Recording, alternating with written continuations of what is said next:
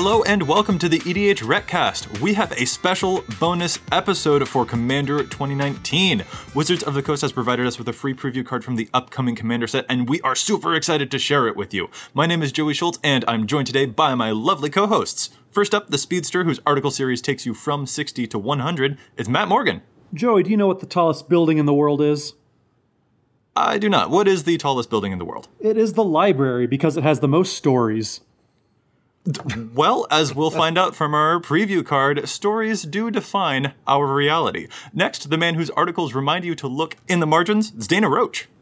I think we should rename this podcast The Fast and Furious Present Morgan, Roach, and Schultz. Please, please, please, no. I'm on board. And I'm Joey Schultz, author of the Commander Showdown series. All these articles and more can be found at edhrec.com, along with some awesome featured community content, such as other Commander podcasts and gameplay videos. EDHREC itself is a fantastic deck-building resource that compiles data from deck lists all over the internet to provide helpful recommendations for new Commander decks. And here on the podcast, we're going to give all that data a little more context. You guys, we have a preview card for Commander 2019, and it is cool. Yeah, the day has finally come where we get our own new preview card, and it's a doozy. Yeah, absolutely. This is going to show up in the Morph deck of the different decks that are coming out in Commander 2019. We know that they are built around old mechanics, so we have things like Morph, we have Populate, we've got Flashback. This is really cool, and this particular one belongs to the Morph deck, but it doesn't actually say Morph on it, but it is still interacting with that particular mechanic in a very unique way. Dana, do you want to read this card for us? Because it is weird. I certainly can. Winds of Wrath, 3. Shoot. That's our previous preview card. Okay, sorry about that. That's Dana, fast forward a year. Fast forward. They'll take care of the edit. Nobody will even know. Also, I'm professional. It'll be fine. And I'll pick up now. The card is Scroll of Fate. It's a 3-mana artifact with a tap ability. Very simply just says, manifest a card from your hand. That one line of rules text actually has a whole lot of stuff that goes into it. And thankfully, there's reminder text for this to walk people through in case they're less familiar with the manifest keyword, because it is a little different than the morph keyword. It's Megamorph. We're familiar with. It's Megamorph, right? We don't talk about Megamorph. Mega Manifest. Super Morph. Mega Manifest? No, please stop distracting us.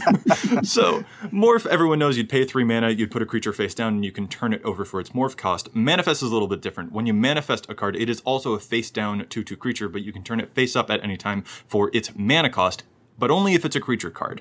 This card, Scroll of Fate, is so crazy because you can manifest anything. Normally, you have to do that through a bunch of other ways, but you can manifest any card in your hand. And that can lead to some really wonky scenarios. It really opens up a lot of kind of weird possibilities, even in decks that aren't based around Morph. I really like this card. Yeah, just the manifest itself, it's cool because you can still turn any creature, no matter what it is, face up, even if it doesn't have a morph cost or a flip cost, whatever the cost is, it lets you turn a card up because manifest, it doesn't care if the card originally has morph or not. You can just turn it up any time for its mana cost, and it's going to create a lot of interesting scenarios. Right, so let's try and walk through some of the different applications for this particular card, Scroll of Fate. First of all, if we are on the subject of morph creatures, there are actually some morph creatures that if you were to manifest them using Scroll of Fate, you'd be able to get around some expensive morph costs, which I think is pretty cool. This applies to a couple of different cards, like, for example, Hooded Hydra. Hooded Hydra, classically, you can put it face down for 3 mana, and then you'd have to flip it face up for 5 mana. But now, if you were to manifest it, you could then switch it back face up by just playing GG, just playing 2 green mana instead of having to pay 3 GG and paying 5 mana total, and you'd still be able to get his benefit. There's another one, Void Mage Apprentice. Its mana cost is 2, but its morph cost is 4. But if you put it face down by manifesting it with Scroll of Fate, you can flip it up for only 2 mana to counter a spell for much cheaper than people would be able to anticipate. Willbender, Fathom Seer, Karu Spell Snatcher, there are a bunch of little weird interactions here and there that can actually end up saving you mana if you are running it in a morph deck, which I think is pretty cool. But I think you guys are right to point out that there's a lot of cool applications outside of morph shenanigans too. Yeah, I mean, it kind of functions like a mana rock in a way if you're in some kind of a blink deck. because you would just, basically manifest the creature, letting you cast it for basically 0 mana. And then when your Brago swings in, or whatever it's going to be, then you flip that creature, you blink it with Brago and have it come back into play face up, having then basically just saved having to cast it. Yeah, which is really cool. Plus, Brago can blink the Scroll of Fate itself, which would then put it back into play untapped so you can use the ability again. Oh, yeah. That sounds like we're getting dirty. Well, Brago needed some help. It's kind of been considered kind of a weak deck for a lot of years. Stop being sarcastic. Not everyone knows it when you're sarcastic, Dana. But no, I like the application. You guys knew. I mean, now that we're moving on from Dana's random applications, I really like it because it is an instant speed ability. So you can manifest any card from your hand at instant speed and make an emergency blocker. Say you have a land card that you drew that's just a dead thing. You don't need any more lands in play. You can just manifest it, have a surprise blocker, and it basically chumps and turns a land into almost kind of a fog type of effect for a big creature. Yeah, that is one of my favorite applications here as well. The fact that you can just wait until the end of someone else's turn to actually commit one of these things to the board. The fact that it can be any card. You can just throw a random spell onto the battlefield if you just need a creature just in play just because. That's also a really cool application, and people will not be anticipating some of that stuff at instant speed. And actually, speaking of instant speed, remember that turning a creature face up is a special action that doesn't use the stack. So if you do manifest a card from your hand, say an Aven Mind Sensor, for example, which restricts other people from searching their libraries effectively, when someone goes to search their library, you can just then turn the creature face up for its mana cost, even though you already had it in play, and then suddenly they have a creature that they didn't know that they had to deal with. And that's a special action that doesn't use the stack, which is really cool. The fact that this doesn't use the stack, you're not casting the creature. You can even get around counter spells in some way. Or if your opponent has, got tax effects, like Rhystic Study, for example, you don't have to pay for those creatures. You can just slip them into play very quietly and then flip them face up that way, which is really, really cool. Yeah, or, someone goes to, blammo your hand and exile it or something, and you're like, man, I don't want to lose this card. If it's a creature, great, but even if it isn't a creature, well, I'm going to turn this True Conviction into a creature because I want to use it in 2 turns to kill somebody, and I can recover it from my graveyard versus if they're going to hit my hand and exile it or something, it's just gone. Or you have something in your hand you want to keep around because someone's going to cast, Wheel of Fortune or some kind of a wheel spell. Well, I might as well dump this right now and make it a creature because I'm going to discard it anyway to this wheel effect. So there's a lot of real niche corner case kind of situations where not only is it going to be a good card in the deck that wants it, you're going to find yourself doing other things with it that generate value as well. Yeah, it especially can help you get around some negative effects. Matt, do you want to walk us through some of those? Because there's some neat interactions with creatures that have nasty enter the battlefield abilities. Yeah, so I mean, the first one that comes to mind, obviously, Phage the Untouchable.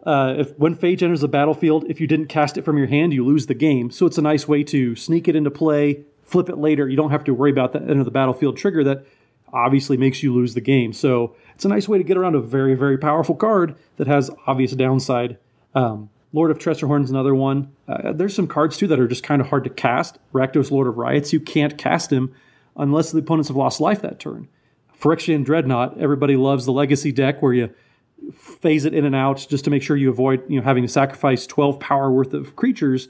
You can just flip Phyrexian Dreadnought for 1 mana after you've manifested it, and you get away from all that.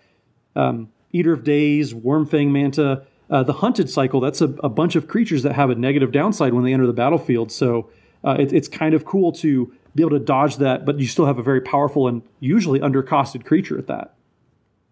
Yeah, I really love that application. I am curious, though. I mean, there are a bunch of different ways that folks have been able to run something like Phage the Untouchable as an actual commander.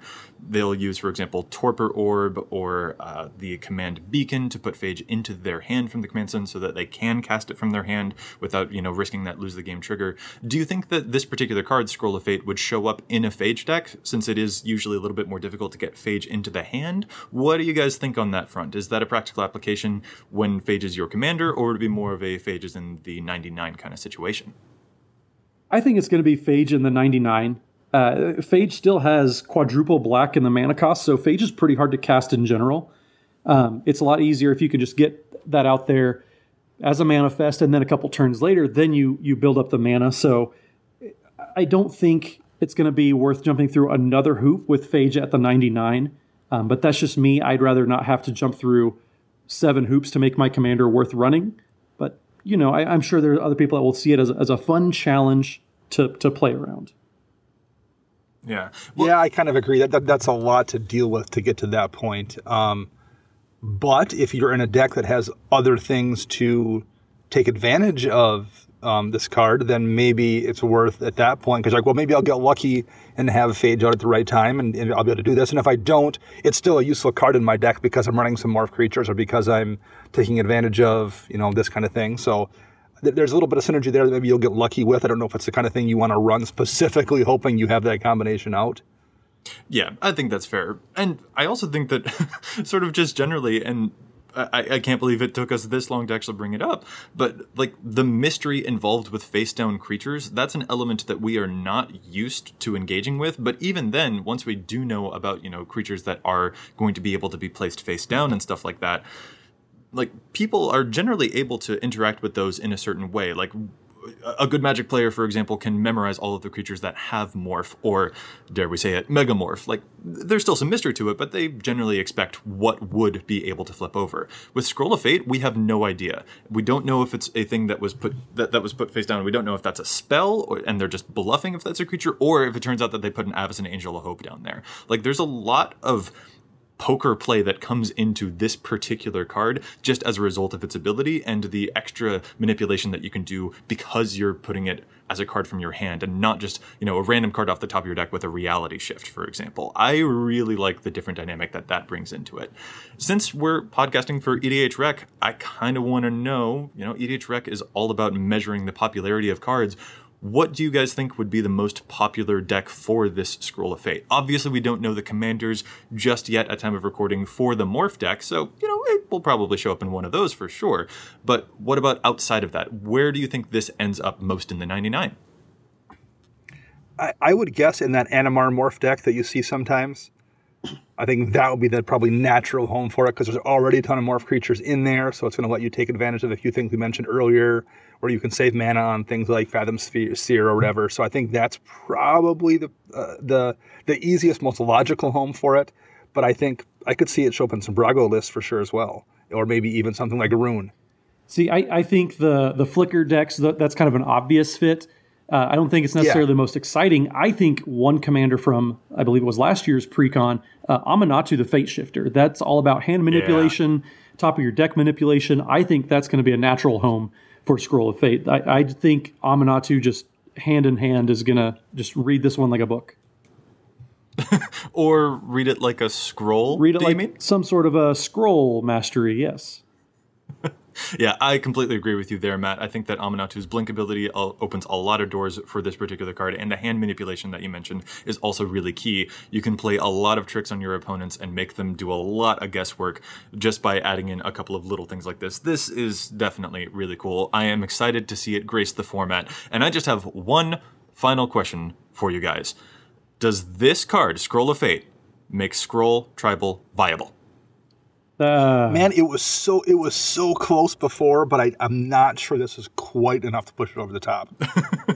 There are 11 total cards that say Scroll in the name. So one of these days we will get there. Azami, Lady of Scrolls, you are getting closer and closer to having a deck that is full of nothing but scrolls. We promise the day will eventually come. See, I do think that's a flavor win, but as we know, it takes 12 cards of the same type or same name to get into qualify as a quote-unquote tribal deck. So you're one card short of having a scroll deck. Ah, darn. One day we will get there. Guys, this card looks so cool. I love the art, like that it mirrors the art from Scroll of the Masters from Fate Reforged. I absolutely adore the flavor text on this card. Our stories define our reality, a quote by Ugin. I think that that's also just a really cool touch, and as a writer, I really appreciate the sentiment there too. I'm excited to see this card and all of the other stuff that is happening in Commander 2019. Yeah, this card is it's very exciting. It's a cool, interesting card that does something that I think we haven't seen enough of. So it's cool design space, and I'm excited to see what decks it starts showing up in. I am too. I love it. We are excited. This is looking like a really cool commander set. Always love Commander preview season. On that note, I think we are going to call this episode to a close. Thanks again to Wizards of the Coast for giving us this free preview card, and thanks to our listeners for supporting the show. Tune in next Friday for our regular show. This week we're breaking down the differences in EDH Rec's old data versus EDH Rec's new data, and we'll be back at you soon with more data and insights. But until then, remember, EDH Rec your deck before you wreck your deck.